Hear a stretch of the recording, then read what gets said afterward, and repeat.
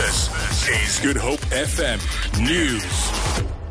Good afternoon. The Cape Town Minstrels Carnival Association says they'll hold a separate Tweede Nuwejaar Parade at the Athlone Stadium tomorrow. The announcement was made by the CEO Kevin Momberg during a media briefing in Cape Town.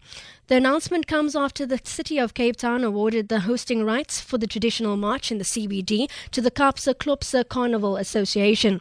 Momberg says their members agreed to withdraw from the street parade. He says they expect thousands of their members to take part in the Athlone event. The Western Cape Health Department says 40 babies have been born in the province this year. Spokesperson Nadia Ferreira says 21 of them are girls and 19 are boys. Ferreira says the Mowbray Maternity Hospital has the most births, with the figure standing at 14. The firstborn was a baby boy born at Mowbray Hospital 7 minutes past 12, and the first girl was born at New Somerset Hospital at 22 minutes past 12. The Western Cape Government Health congratulates the parents and families of the new arrivals, and may you enjoy this magical journey that lies ahead.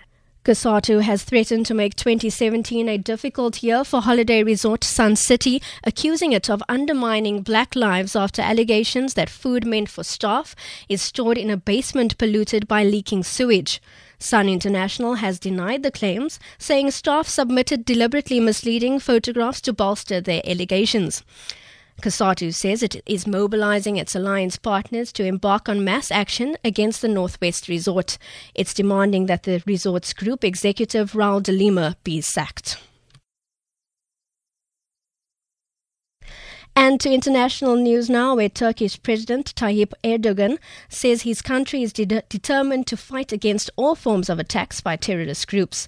This comes after 39 people were killed in a shooting spree at a nightclub in Istanbul. Of the 21 victims who have been identified so far, 16 are foreigners and 5 are Turks. 69 people are being treated in hospital. 18 of them are in a critical condition. The BBC's Mark Lowen has more.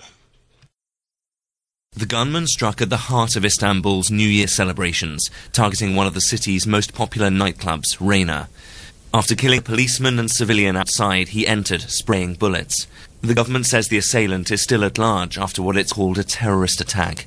It caps a dreadful year for Turkey, which has seen a wave of bombings by Kurdish militants and so-called Islamic State.